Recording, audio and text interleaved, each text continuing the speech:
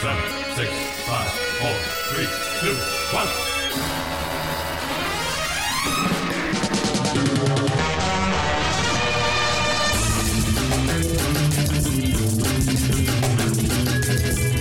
Welcome back to Optimism Vaccine. I am not Steve Cuff.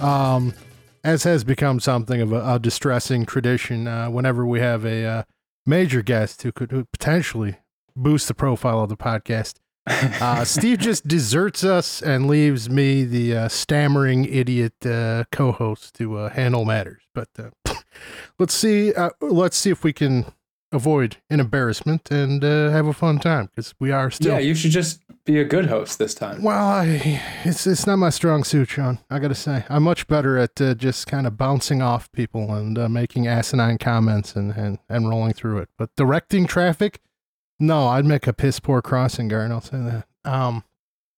Anyhow, Sean is here. We are still in October. We are still introducing him to horror directors, and we found one that is kind of shocking. He has not experienced, based on being friends with us for so fucking long. But Sean, how you doing? I'm doing well. How are you? I'm surviving right now. A little bit flustered, a little bit out of sorts, out of my element. But are you ready for October to reach its end? Have we worn you out this month? I am. I think the George Boutkaret films really kind of sapped my strength, but I'm excited to have the last week of October to watch whatever the hell I want and not whatever you guys want me to watch, so that's nice. So you're not joining us for our Patreon exploration of Hulu Hellraiser and Halloween Ends? No. Oh, that's a damn shame, Sean. This is... You seem to be clamoring for more Halloween-y sorts of films, and I think that Henenlotter, our subject today, delivers that to a far greater extent than perhaps your Boutkaret. Yeah. Well, long enough jabbering. I should introduce our guest. We have Josh Lewis of the Sleazoids podcast. How are you doing today? I'm doing good. I am happy to be on another podcast out there that has covered the necromantic films and had a great time doing so, I imagine.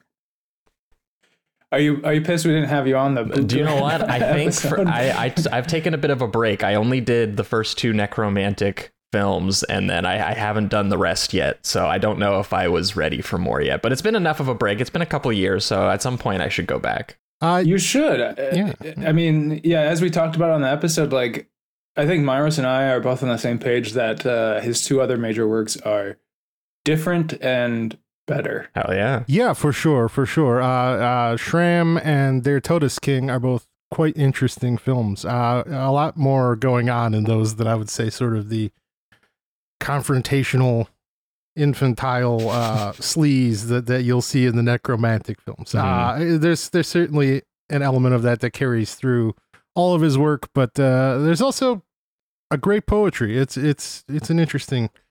I would recommend. So there's going more back, poetry than a guy just being like gutted to death and ejaculating all over the camera. Yeah. Yes. I mean, you still get hammering of a penis, but it's he's flexing a muscle that you don't see in that. All right.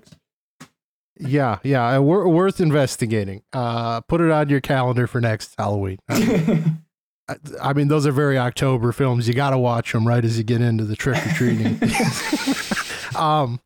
Well, anyway, as previously mentioned, we are in fact discussing New York sleaze auteur Frank Henenlotter this week, and these are a lot more fun. I'll say that.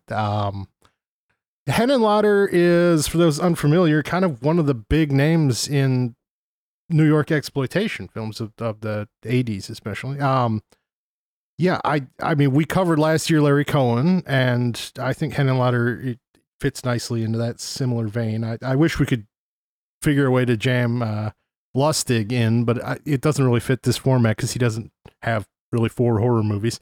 No, but he's got more like direct-to-video action if you wanted to go in that route with the Maniac Cop films and stuff. Sure. Yeah, I need to do those sometime though. The second one Yeah, has some insane stunt work, like really dangerous looking stuff for the budget level that it's on. But those three filmmakers are definitely like the holy trio of, you know, like New York guerrilla style exploitation filmmakers. Sure. Yeah, you'll get another example in the last film we cover. Is James Glickenhaus is actually he has like a cameo in Bad Biology, but he's another one on there, most known for The Exterminator. But yeah, this is, I suppose we start with Basket Case, because this is kind of the one. I mean, people ought to appreciate Henenlotter for many reasons. I mean, maybe you just aren't into the guerrilla sleaze, but that Henenlotter, if you're one of these Vinegar Syndrome people, you should be appreciative, because he's a very prominent figure in the 90s in the preservation of Grindhouse films through Something Weird. So yeah, he's all around, despite the fact that he's basically only made a handful of films and never with any sort of funding, and really not a ton of notoriety. I think Basket Case is far and away his most well-known and successful film, but yeah, he's still a super important figure in underground horror, and I'm excited to get into it. So, Sean, I saw you rate these films, and you had right at the bottom the wrong choice, Basket Case, which is one of the absolute best, for my money, exploitation films ever.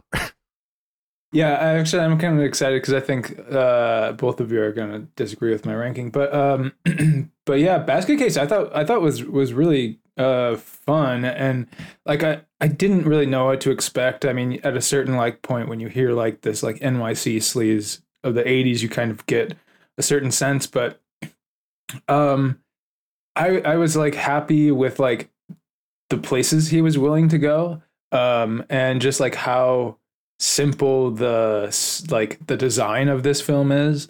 Like, even though it's my least favorite of this group by a small margin, it's really fun. But it's interesting because I had only known this movie really as, besides the poster, as the twist of Malignant. Like, people were referring to this film, right?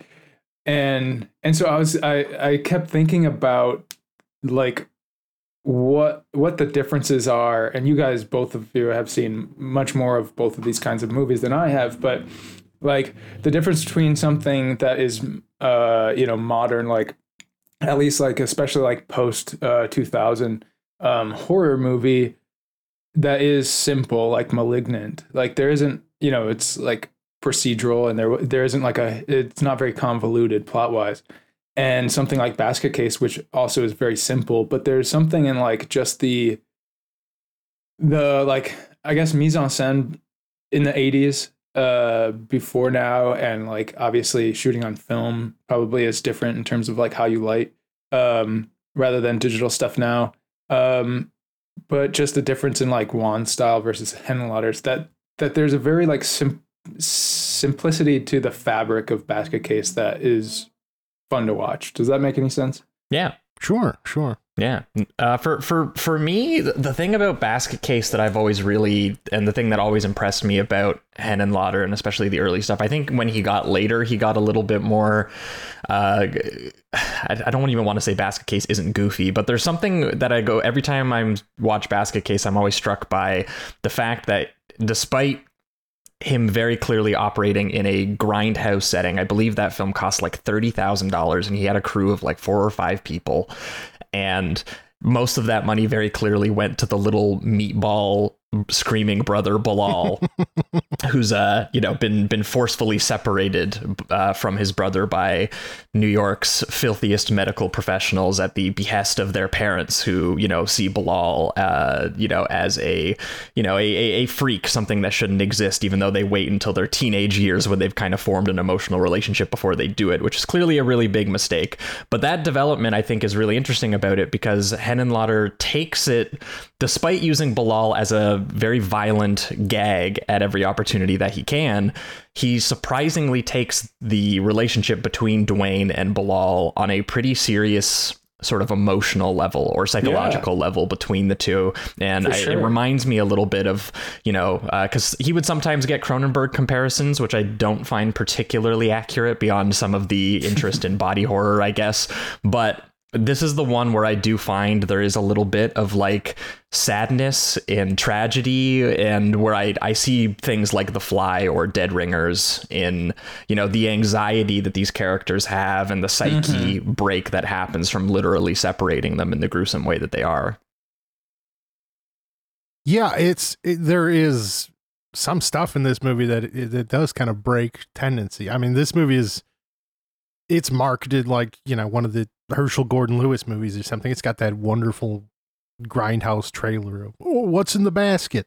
And yeah, it is that mainly. That's the bulk of this film, but it has stuff in it where you're just like, what the hell am I watching? Where that, especially the ending, this whole scene with Dwayne just like running stark naked through the streets and like placing himself through in the body of Belial. Essentially, it's really stark. It's really impressive. And I don't know that it might be like my favorite imagery that I've seen in any of Henenlotter's work. Frankly, I think it's not where he ended up going, which is fine, because where he ended up going is certainly a very fun and interesting place in and of itself. But, outside of, the sequels to this film, which are kind of unfortunate in their existence, this movie ends in a quite tragic fashion that has an impact, and the other movies are quite bad, so I might recommend staying away from those.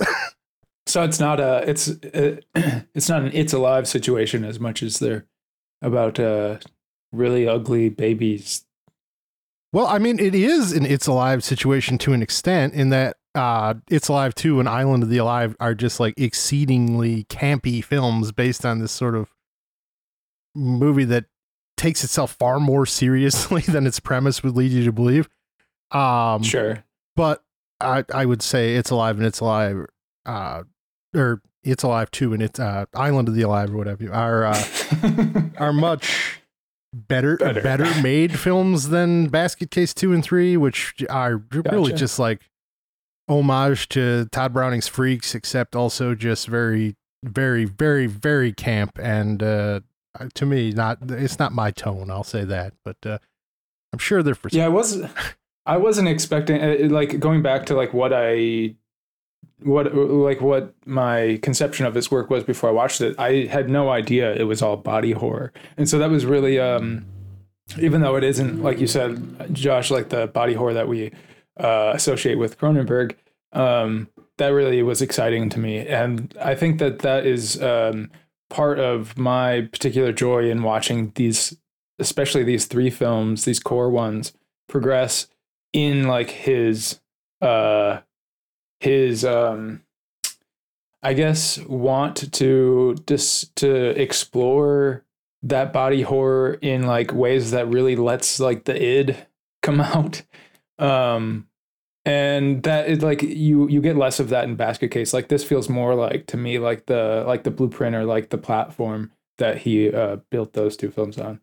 Yeah, I mean, I could see like Brain Damage is something where he ups the budget, and he definitely gets to, get a little bit more freaky and psychedelic with some of the imagery that he's pulling off. But I still have always really been taken to how gruesome and splattery and slapstick Basket Case is for how little it costs, because like very clearly, again, it has a grindhouse premise to it, and it's where it's a, this really, splatter revenge film where you have this little deformed brother who is, being carried around in a basket by his brother to go and kill various doctors who separated them. And the thing that like there are some images in this, like that image of the doctor or nurse that they go to, and she just has like 6 or 7 different types of blades sticking out of her face, and the horror imagery in there, and how wrapped up that is, and like there is like a gleefulness to it and a schlockiness to it that I think most people, which is what tricks most people into finally deciding they're going to watch a Henenlotter film.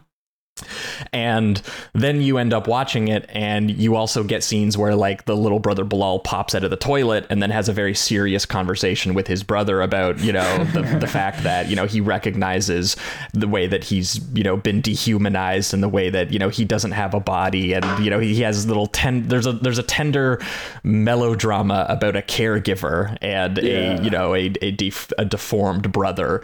And it's just the whiplash of those two things. I think it's something that you either, you know, you really feel it and you get on board with it, or it's something that's going to maybe distract people. But for me, the combination of like being this really bleak midnight movie with some genuinely, and I'll say it across all of his films, some upsetting imagery. Like the sequence that I find the most upsetting in Basket Case every time is when Bilal, you're meant to sympathize with him because he, you know, he wants to be normal like his brother, and he wants to have a girlfriend, and he wants to have a body, and, you know, they surprisingly they put you in the psychological headspace of wanting those things, and then you watch him murder Dwayne's, you know, new girlfriend and just flail around on top of her body attempting to rape her, but he can't. And it's one of those things that I think another filmmaker would have sanded that off. Because, you know, you're the whole time you're kind of sympathizing with Bilal's state, and it is eventually tragic when he and Dwayne both die. But that's the kind of thing that Henenlotter would leave in most of these films too. And I do think would make them, I mean, as he described it, you know, he never said that he made horror films because the idea was that a studio could make horror films and they could make respectable films. And he grew up presumably because he had conservative parents, sort of Wes Craven style. He escaped to the 42nd Street Grindhouses, and he was like, no, this is the stuff. This is the stuff that's really going to get people, you know, talking and out of their seats and feeling uncomfortable and really saying something. And Basket Case for me is, I agree that it's one of like the prime examples of, you know, someone taking some of that 70s kind of bleak attitude and then, you know, bringing it into the 80s splatter kind of craze. And the fact that he did that while also being, you know, in some ways mean and not fun, I think just, you know, makes it a little bit stronger for me.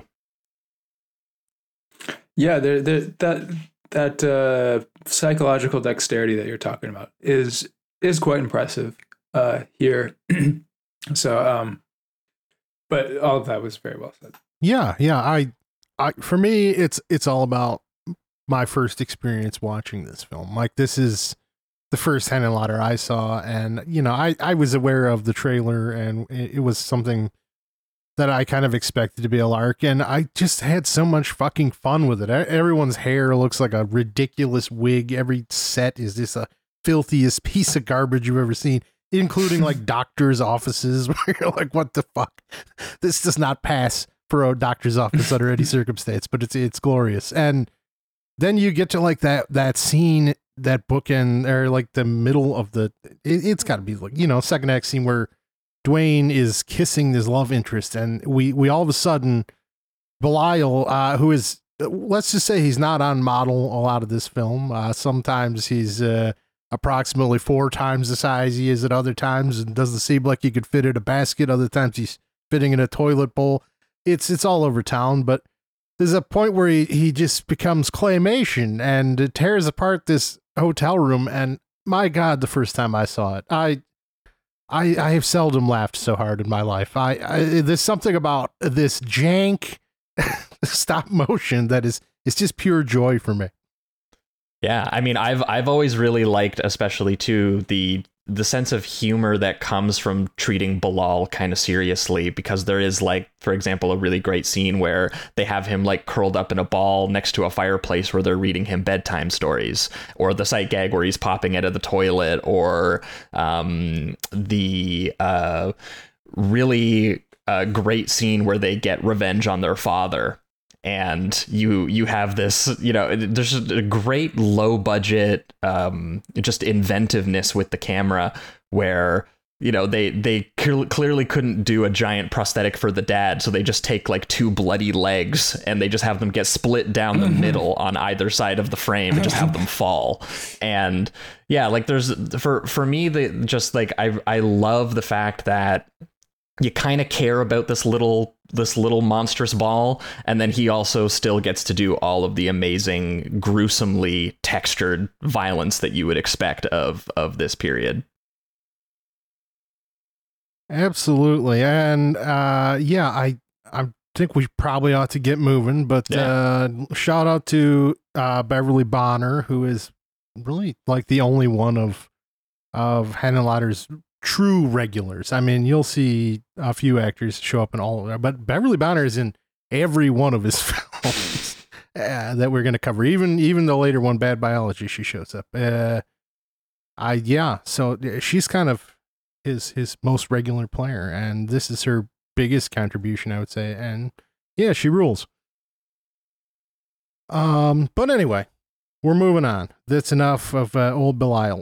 That is another thing that really tickles me too, I guess, is that he is named Belial. The parents seemingly just refuse to name Dwayne him. And yeah, it's just like his name is just a demon's name. And I don't even think he was named that by the parents who refused to name him. Sure. It seems like the loving aunt perhaps still named him Belial. It's like, yes, awesome. This movie rules. As does the next one. Brain Damage. Quite a few years later, actually. This Henenlotter guy, he really likes a film about a little guy attached to you. I wonder what that's about. I believe Basket Case 2 is between these, but no, it's after. Okay. Brain Damage is the next one. It's just a long break.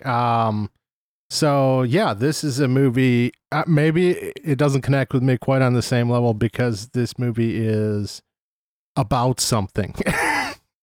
Basket Case is just kind of like unadulterated, like id and joy, and this is like, we're gonna make a movie that's saying something to an extent, and I'm like, well, I think yeah. Well, this is just about a normal, average guy who lives in New York City.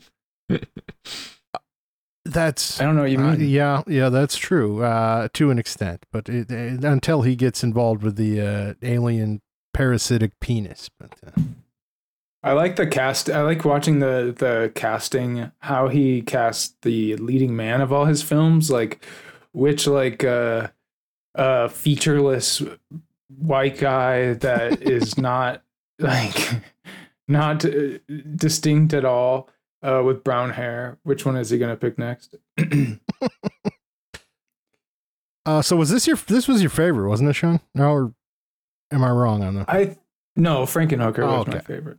That's very interesting. Well, it's probably this is to me kind of like quintessential as to what he is as a filmmaker and what he was attempting to do. And yeah, there's always this, especially once we get past Basket Case, there's always this sort of like investigation of drug abuse run rampant, which was obviously a major issue in New York at the time. And yeah, this is about heroin, I would say. So, somebody type. Yeah, no. I mean, you're right. Like it's very obviously operating in the realm where this is addiction allegory as creature feature, where we have another anonymous New York dude who finds a small, disgusting, symbiotic slug with another funny name as well, named Elmer, and he gets attached to the base of his brainstem and requires human body sacrifices in order to keep delivering him this euphoric sensation that he drips onto him, and like. For the kids out there, it's the original Venom, and the guy he talks like this. He's got like a TV host style voice where he's like, "Just put me on the back of your neck, and everything is gonna be fine." And it's like a Rankin Bass cartoon. Yeah, it's kind of wonderful. And the main thing of note is that it shares a lot of similarity with. Again, trying to place up front this pretty, dramatically serious sort of emotional and psychological relationships, whether it's, this sort of like relationship between a caregiver and his disabled brother. In this, it's like drug addiction and the dissolving of his relationships in the pursuit of it. But once again, it's done in this style that is very sticky, tangible, body horror, splatter slapstick to a certain point with the very grimy texture to it. But the budget increase from $30,000 to something like, I think it was like $500,000, results in some upgrade in imagery if anyone thought that the limitations of Basket Case were not charming to them. For me, they're charming. For some people, this effect show might be a little bit more impressive because the design of Elmer just overall is fantastic. Like his eyes and his eyebrows and how they wiggle, and his like jagged like deep sea creature teeth when he goes to bite people. He's a little bugger, and he's a slug, and it's great. And it does one of my favorite things that movies do, where they create an alternate history where Elmer has like traveled through civilizations, and he was like part of the Fourth Crusades, and he hung out with the Borgias and was in Nazi Germany for a little while. Yeah, that's so great that there's that history, but also like the recent history of him with this like old couple that have just lost him.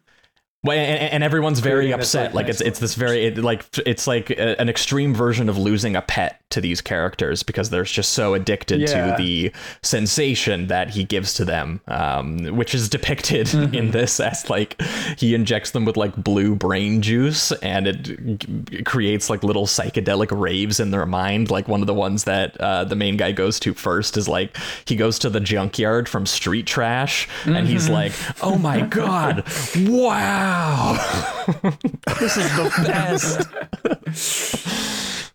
Yeah, it's perhaps the really least fantastical setting imaginable.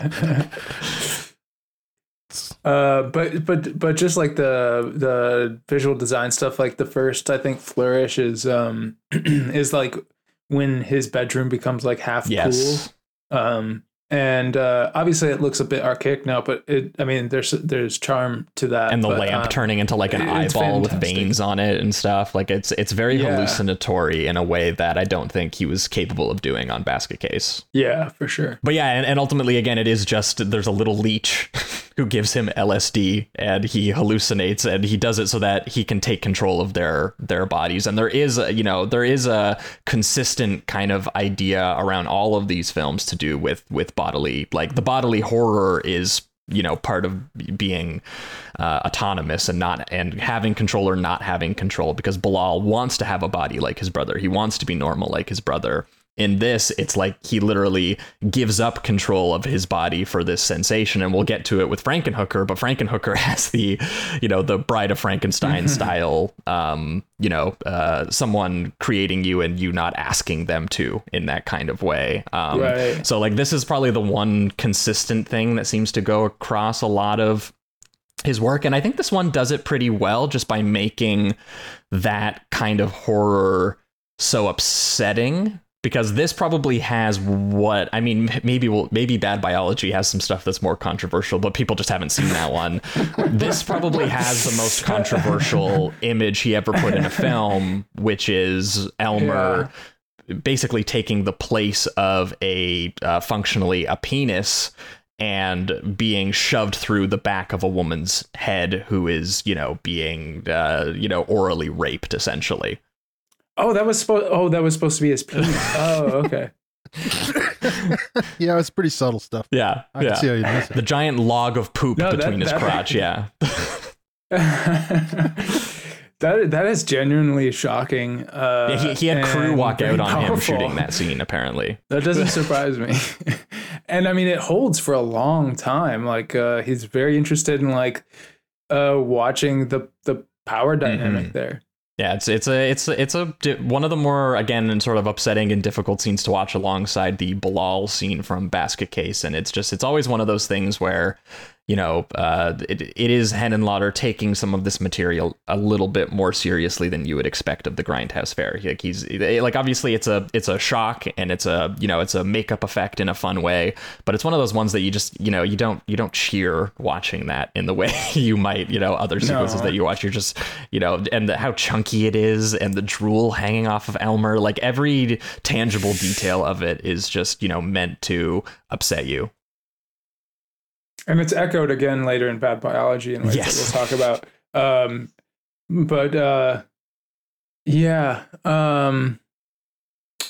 He has an interesting relationship to sex. I mean, which I think is what I appreciate about. He's got some hang-ups, we can say, like across the work for sure. He does, and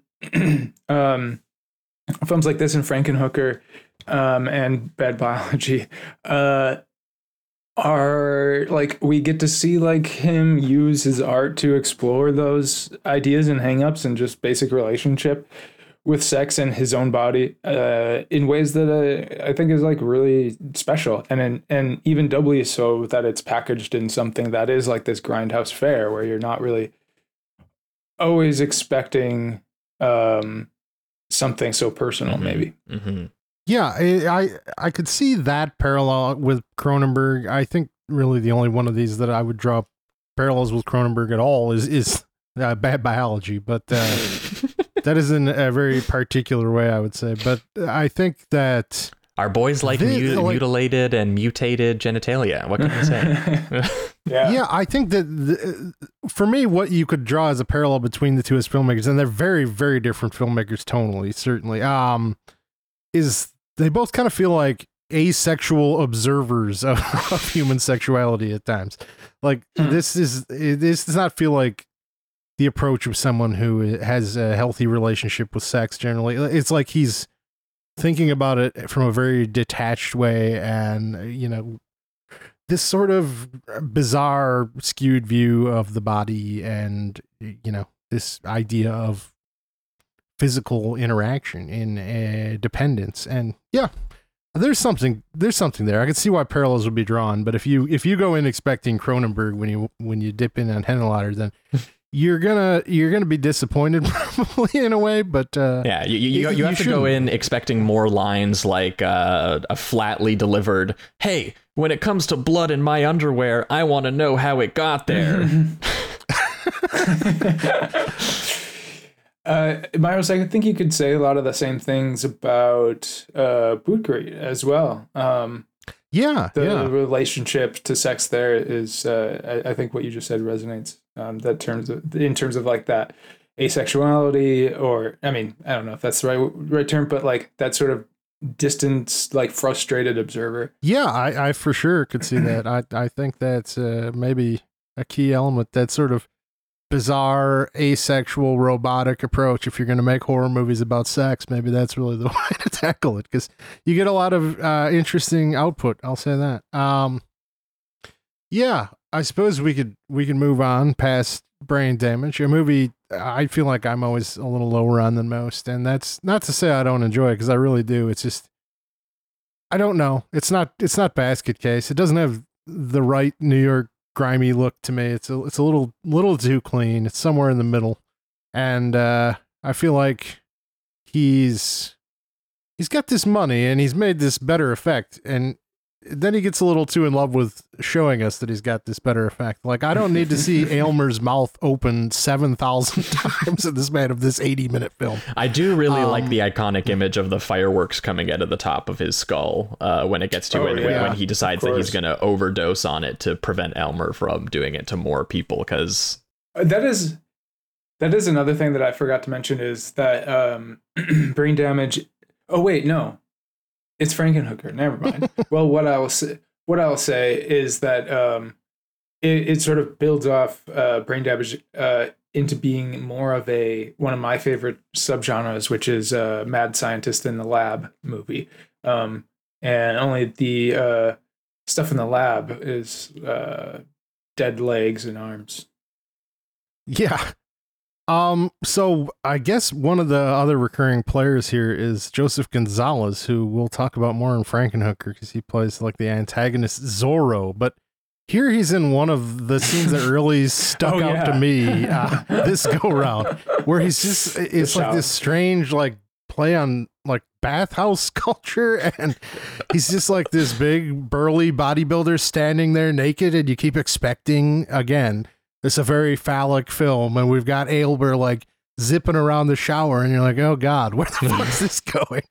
And then it just kind of dissipates, and it goes in an entirely different direction. Yeah, I mean, this is actually, I'm glad you brought this up. This is one of my favorite Henenlotter qualities, is that he kind of has sort of some of that like John Waters, like he kind of loves the weirdos that he depicts, and like the subcultures and communities. And in Basket Case, one of my favorite aspects is he kind of loves all of the weird eccentric characters who hang out at the Scuzzy Motel. And there is like an alternate version of that movie you wonder about, where like Bilal just, you know, he gets to be a weirdo with all the other weirdos and just hang out at the bar with them. And in this one, yeah, you have like this ripped dude in the shower who you know would assume either he's going to get attacked by Elmer or he's going to like assault the main guy or something in the shower. But instead he goes up to him, he's like, dude, are you okay? Like no one's going to hurt you, man. Like and then he just leaves.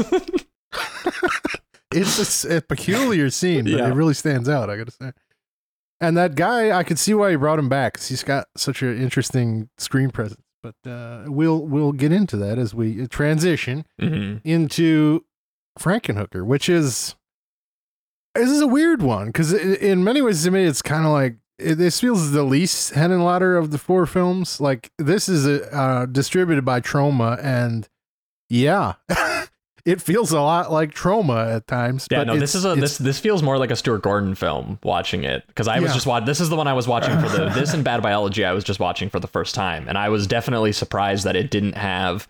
I mean, like if you were concerned that Brain Damage was like about something, I guess this is the one that is you know about, I think, a little bit like it doesn't have that same emotional and psychological relationship where his relationships are crumbling, or you know you're meant to feel this, you know you're meant to really feel for him. I don't think in the same way. Like his fiance in this film, it's dying in the opening scene is like a gag. She gets run over by an automatic robot lawnmower, and just goop flies all over her family's birthday party. It feels like straight out of a 90s John Waters movie. And they're talking about like, you know, how much weight she's gained, or like, you know, how much she's watching her weight. And there's this like kind of shrillness to it, but it's packaged in like this beautiful suburbia. It's right in that same milieu. It's a bizarre film, I'll say that, because everything is a gag, and it does have ideas. It has this whole like, you know, crack addiction subplot. It has super crack. Exactly. Super explosive crack. Right when you think he might be saying something, he calls it super crack. Yes. Yeah. And it's like he's like, Brain Damage was a little too subtle. Yeah, there's this whole idea of like, you know, what defines a person, you know, how this wife that he resurrects is basically embodied by the parts that comprise her rather than her mind. So there's ideas here, but don't be fooled. It's not a smart film. This is like the most gag-filled gag fest you'll ever see. It's a complete farce of a film, but it's also a blast. So there's that. A terrifying tale of sluts and bolts. That, again, distributed by Troma. That's like a Lloyd Kaufman fucking tagline if I've ever heard. Yeah, I was taken by how much I want to pair this with Almodovar's The Skin I Live In, because it's like, I mean, he must have clearly been a fan of Henenlotter's film, because they have very parallel tales in the last half or last third of recreating this body for their own wishes against the consent of the actual body.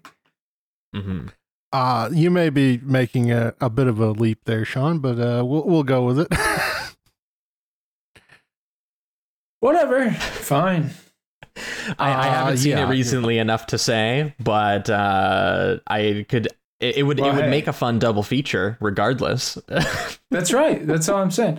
And you just watched this, Josh. So before October's over, put in that Almodovar. Yeah, I mean, you might be a little surprised. We'll see. I mean, I was definitely, when I went into this, I definitely knew that it was exactly what the title said it was, very much being a Troma thing. Like, it was like, what if the Bride of Frankenstein was reassembled using the body parts of various New York Red District prostitutes that the character could find. But what I didn't expect is, because Henenlotter, again, was kind of primed for this sort of psychological connection between the monster and the creator, and I definitely was like, oh, this has more of the Troma wackiness and more of like the Stuart Gordon like mad science hijinks of something like Reanimator.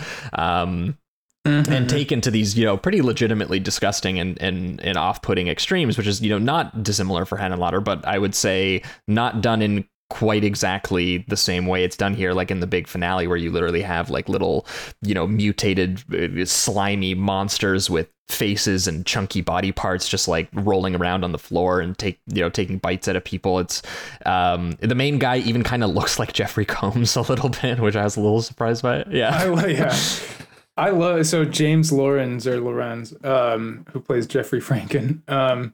I love this performance. I think that's what does it for me. Like he carries like the whole film with like this monologue. The one that gives to his mom. Delivery.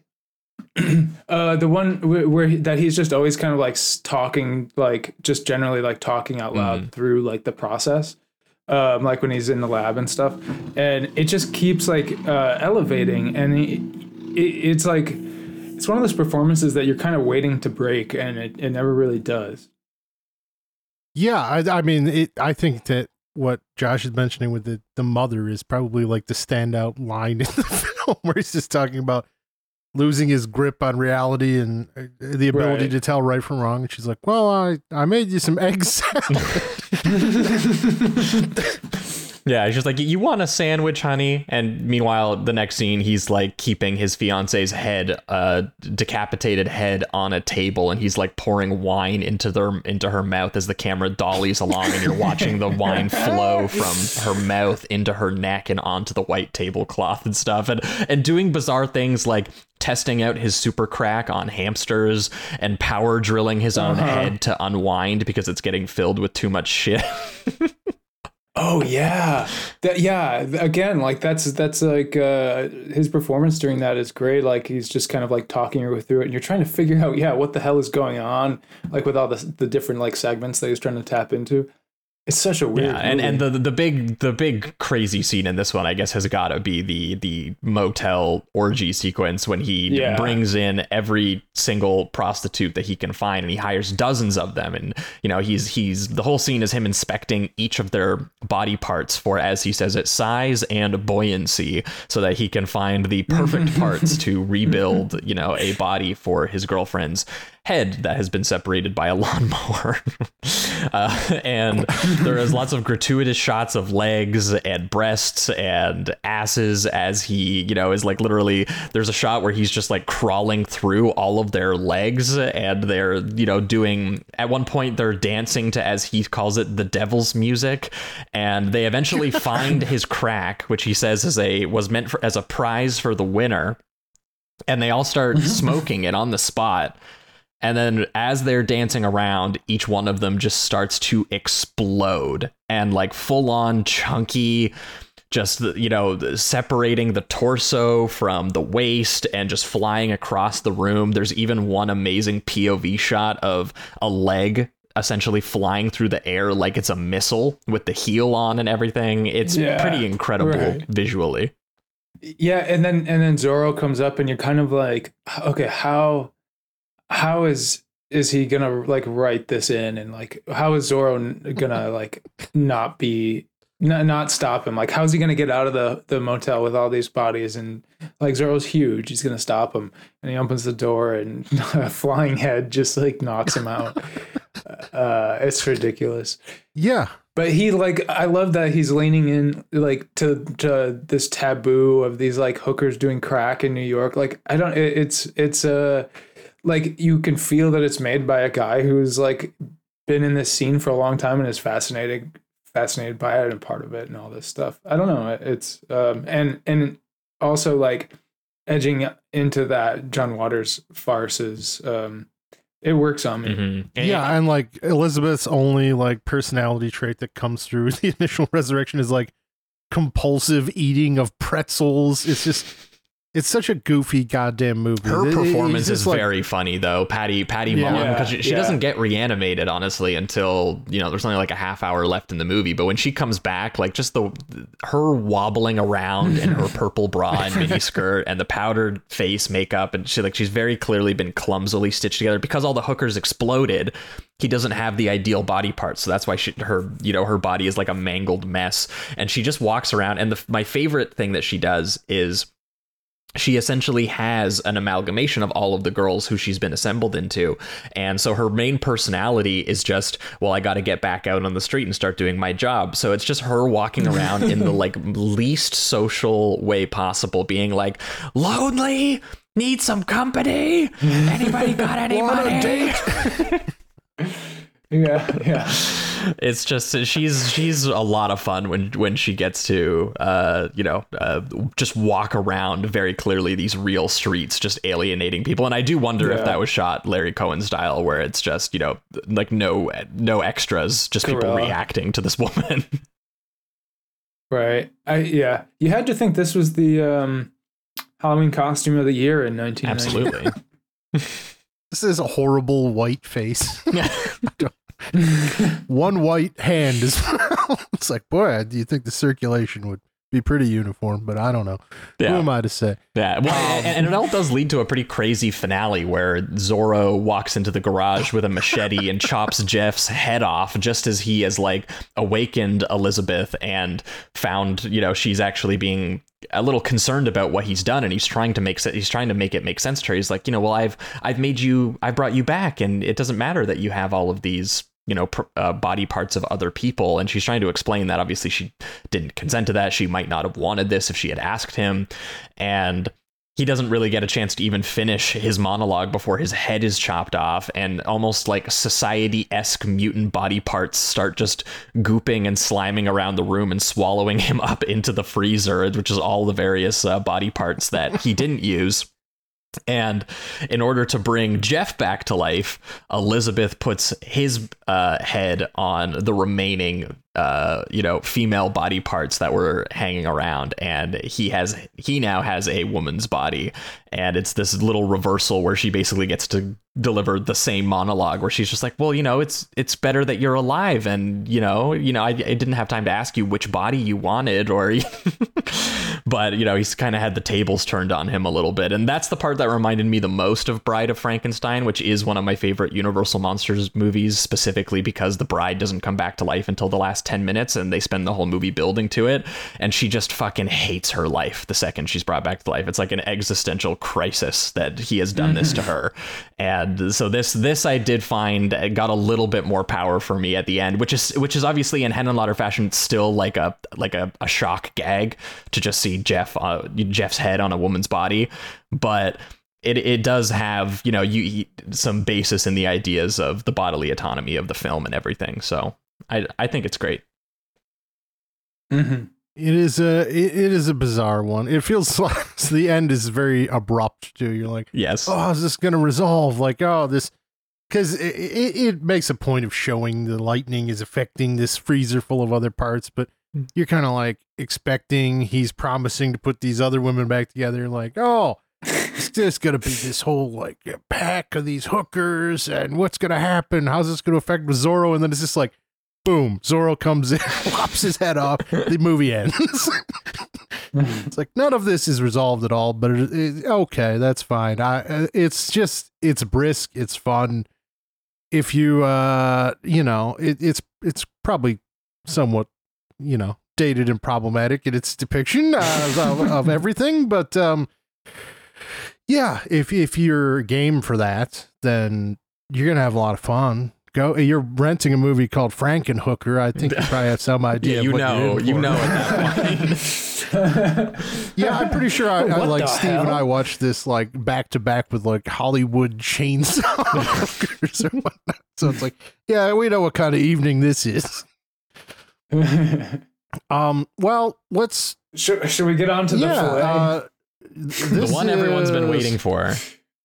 I had seen this when it was new, and wow, I hadn't seen it since, and yeah, I was interested in coming to. I'll say that. See, when we talk about Cronenberg, this is the only one that really sticks out to me. Is like we just covered Crimes of the Future earlier this year. We did both of them. The Cronenberg, like really early, almost student film, and the new film, and this to me. I'm like, this would kind of fit on that podcast if we wanted to do a pairing or something, because it's got a lot of the same like rudimentary storytelling you see in the very early Crimes of the Future, with just kind of this dense wall of exposition being spoken to you at all times. And it also has this. It opens. Yeah, you'll go on, Sean. It opens with one of the great all-time movie quotes. What's I do like? I have 7 clits. I was born with 7 clits.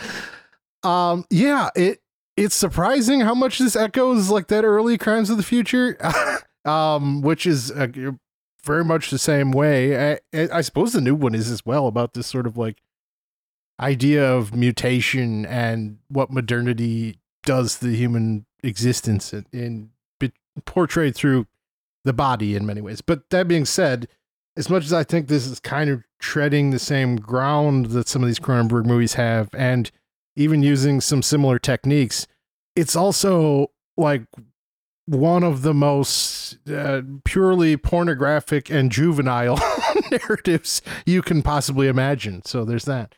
Literally pornographic, yes. like of the fabric of porn. Yeah. Yeah, it's something special. It is. It's quintessential late style in that, like, you know, it's a filmmaker who is known, like, has a career behind him of like classics, and turns out this thing that he, you know, it was produced by R.A. the Rugged Man, who has a short appear. Yeah, and co-written and produced like solely by him, I believe. He has a short role as the sensitive boyfriend who walks out once he gets a gander. But who also used to write a film column in Mass Appeal. Very interesting guy, it seems like. But anyway, financing this film for Henenlotter, who like wanted to shoot this thing on 35 millimeter, which is amazing when you watch it. I would never have guessed in a million years that this was shot on 35 millimeter. No. It's ridiculous.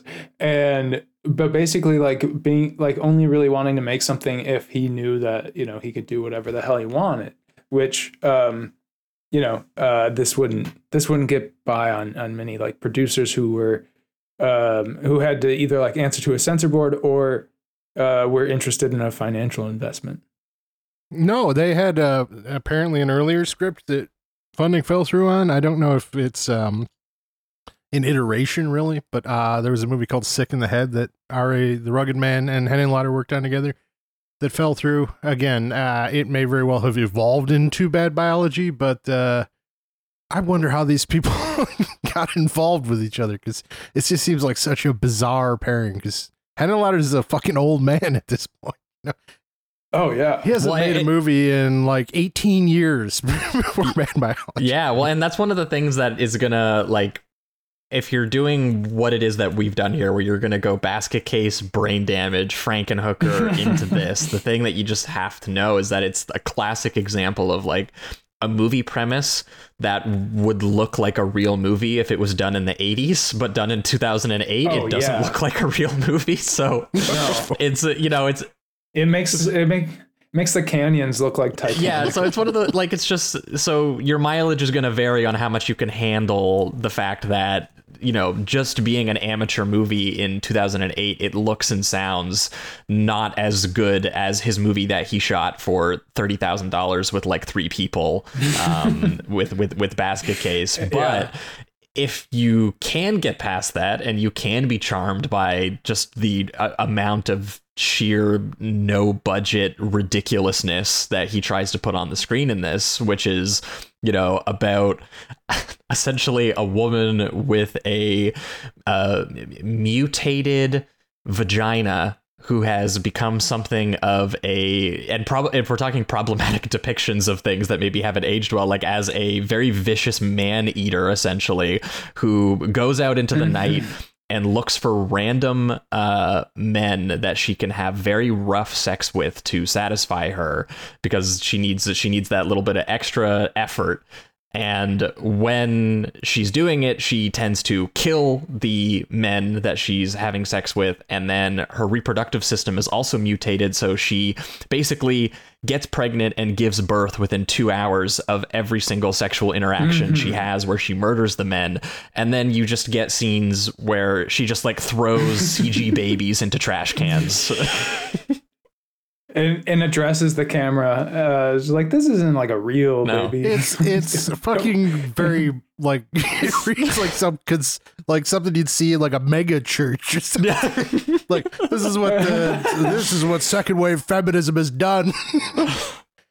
Yeah. And she has like special electrode masturbation tools that you could imagine the twin brothers in Dead Ringers like inventing, and she's screaming about how like she wants God to fuck her, and it just really absurd stuff. Well, she's at the core of things. She's an independent woman looking for her better half. Which she does eventually find in what is a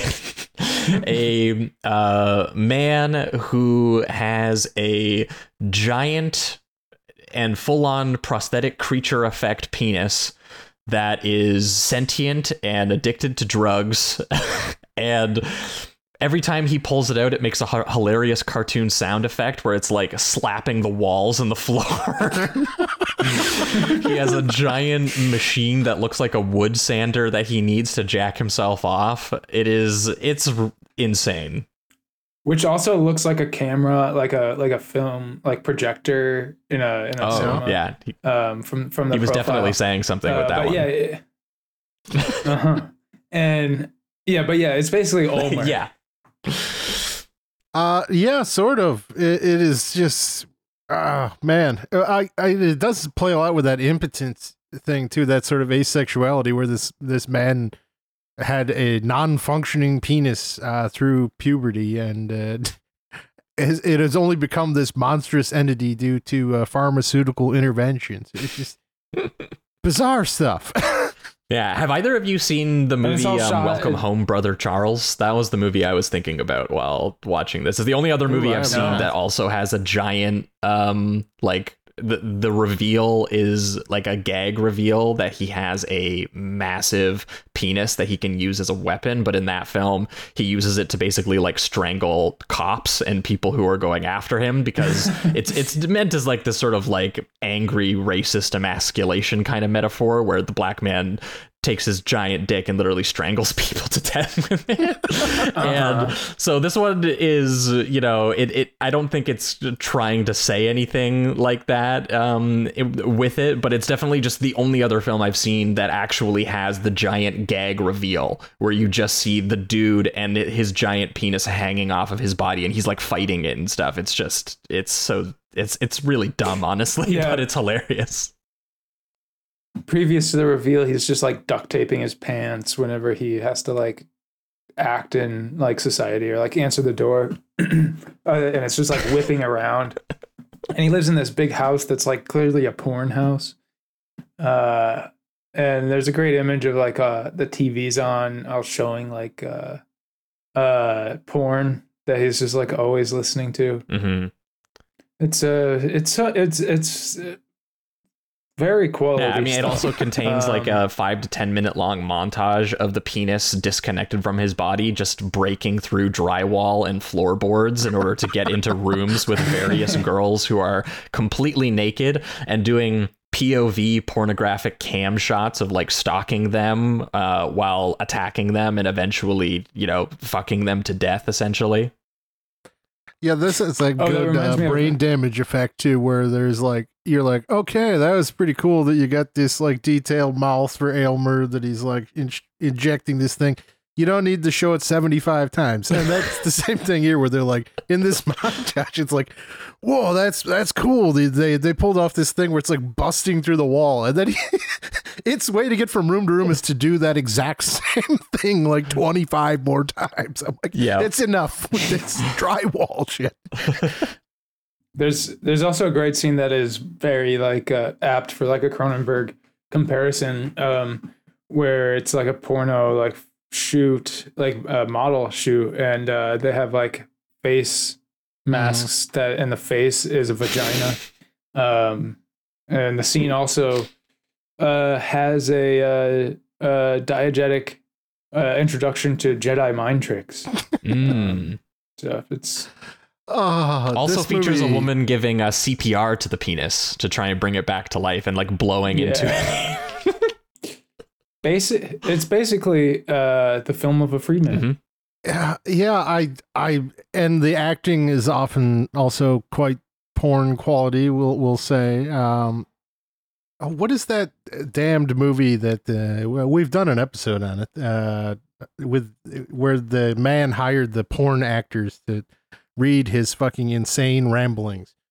I don't remember what the hell it's called, but it's in the archives. It's a very interesting project. Whereas a comedian he farmed out a script of like complete mad nonsense to several different like custom porn houses and just edited together the material that he got back. And this has that same sort of feel of like you took this batshit fucking script and just kind of gave it over to people who probably had no grasp of it. And it plays out in such a surreal fashion. Final Flesh, I think that's what it's called. I believe it's called Final Flesh. Worth seeking out if you have not seen that. It is a very bizarre and interesting thing. Yeah, but this is exactly that. A bizarre and interesting thing. And it's, again, kind of ugly in a way that you'd be shocked that it was properly filmed on 35. Like, apparently they must have used the entirety of the budget on film stock and could not afford like a light or something of that nature, because this is a flat, ugly thing. But man, it is. I wish they made more movies like it, because it's never boring. That's for certain.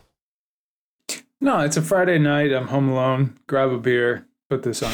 I have no idea what the hell he's trying to go for with the ending there, with where she finally fucks God, and then everyone in the film dies, and a penis baby just runs out of the frame. Yeah.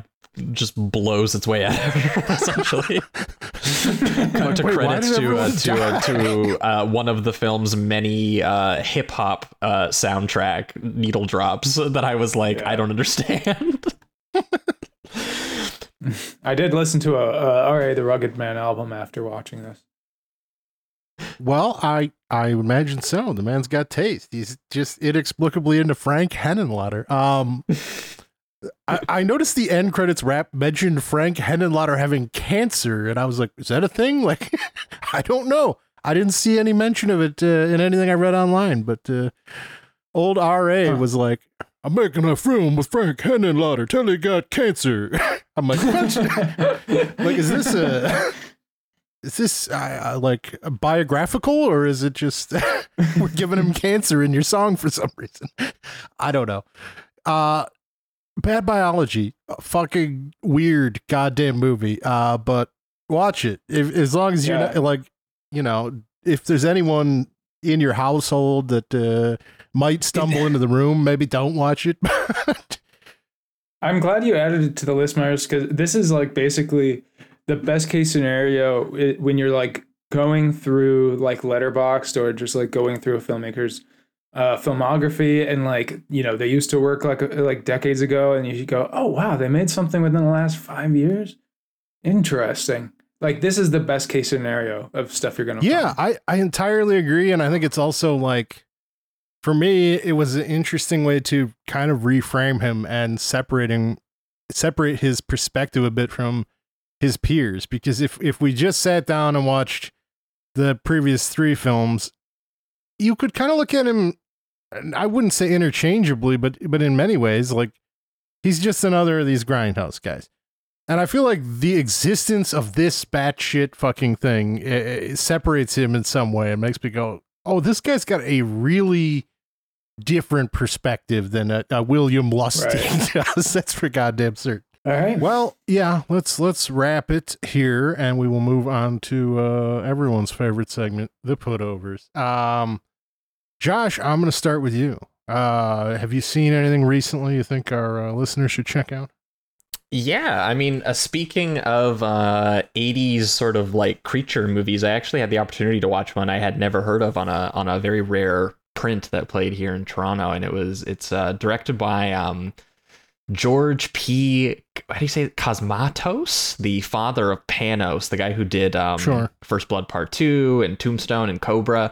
Anyway, in 1983, he did a film called Of Unknown Origin, starring Peter Weller, which is essentially like a yuppie guy goes crazy in his house because it's been infested by a giant rat, and it's the entire movie. It's like it's like an interspecies duel, they call it, and it's not like amazing or anything, but with a crowd of people who were unsure how to react to it, it was a lot of fun. Like it's very simple and silly, and there's a little bit of like a man versus beast, and he's an emasculated yuppie and all of that, but there's a very dynamic kind of like perspective and scale imagery with how the rat like moves around the house as a physical threat. There's actually like split diopter shots of him like stalking and preying on Peter Weller, who's just like slowly losing his mind and starts escalating into, I'm gonna tear this whole place apart, I'm gonna turn my baseball bat into a mace and start hammering the walls, and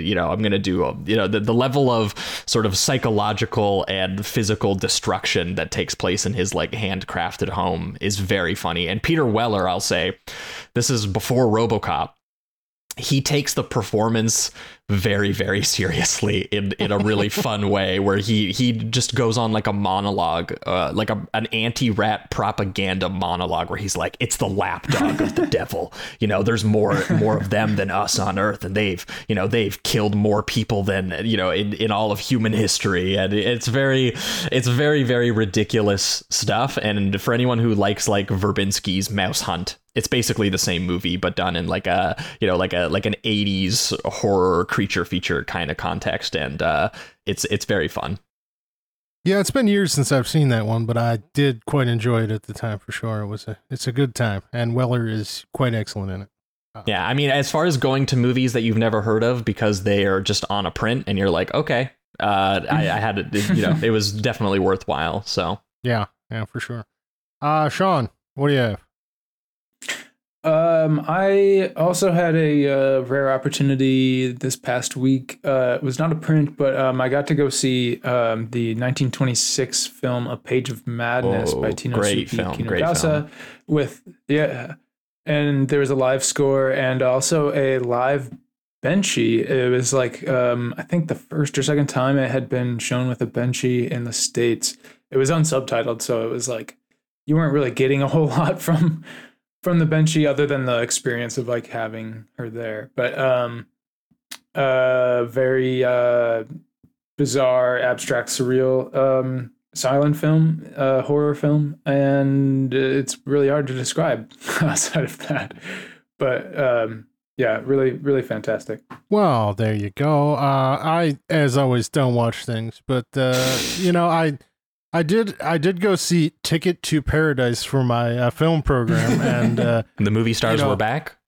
Yeah, all you Henenlotter heads are really gonna love Ticket to Paradise. Now, I will say I was surprised. I was kind of dreading the thing, and if you're buying a ticket to Paradise, then it delivers exactly what you want out of such a movie. So was this with the screenwriters? Yeah, or something? The screenwriter is a U of M grad and was present at the thing. Yeah, absolutely. So wow, so we all had exclusive engagement. Wow, yeah.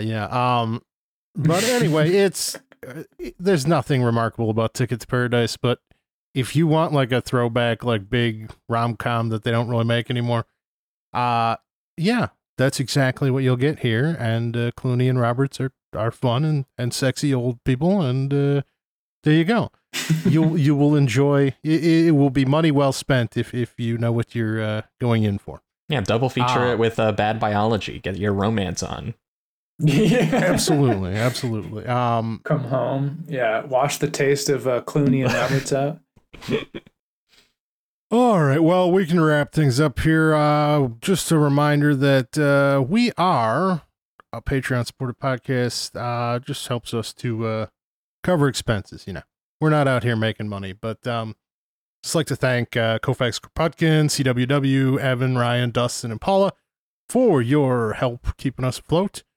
And yeah, we have a link in the description. Any donation at all. And Steve is going to send you a DVD, Blu-ray, etc. out of his personal collection, assuming you live in the continental United States. Other than that, we don't really care about reviews these days so much, but if you want to get a hold of us, optimismvaccine@gmail.com, and we will answer any queries. Gonna kick to Josh. Josh, where can people find you? Yeah, well, you can find me at the Josh L on Twitter and Letterboxd. I am currently in the midst of watching every Amityville horror film, which is taking a toll on. I feel like I'm going Peter Weller in of unknown origin mode as I go through. How many There's are there? over 30, and I am in the middle of the 2010s direct-to-video era where they were releasing like 3 or 4 a year. And they range from student films to I just watched like a Weinstein one from 2017 today that was also brutal. It doesn't matter how much money they are, they're all basically bad. But I also do a podcast called Sleazoids, so you can find us talking about all kinds of genre and exploitation double features where, you know, if you like Frank Henenlotter, that's all we do. We've spent the entire month talking like Sergio Martino and William Lustig, and we just did an episode on Night of the Demons and Nightbreed, which I had actually never seen Clive Barker's Nightbreed before, and that was speaking of monster movie stuff, that was one hell of an experience. So, and speaking of David Cronenberg, that's right, as a very large role as a slasher villain in that film, which I did not expect. Did you watch the new cut? Yes, I watched the non-theatrical, so the 2-hour long one, which it's a bit much. It's a bit long, but it does have it climaxes on 30 straight minutes of monsters just tearing, sort of like gun-toting supremacists and cops apart, essentially, who are there trying to genocide all of them in their little cemetery. So I was like, definitely, in terms of analog effects, that movie is way more expensive than it probably should have been. Yes. Well, probably why it got into studio hell in the first place. But yes. I have not seen it in years and years, but before the new cut existed, I saw the theatrical. So it's one I'm interested to revisit at some point just to see the changes in the other cut. But yeah, not a bad film, Nightbreed. Not a bad podcast, Sleazoids. You probably are aware of it if you listen to us, because they are bigger and better. And yeah. Hey now. We're glad to have Josh here, and thanks for putting up with my stammering bullshit. If you're always welcome to rejoin, and maybe Absolutely. we'll even have our regular host here to steer the fucking ship. But yeah. No, I'd love to. And if you're sick of hearing Sean, well, good news, it's the end of October. Bad news, we'll have him back soon to cover Chabrol once again. So I think that is it for this evening. Thank you all for listening, and happy Halloween.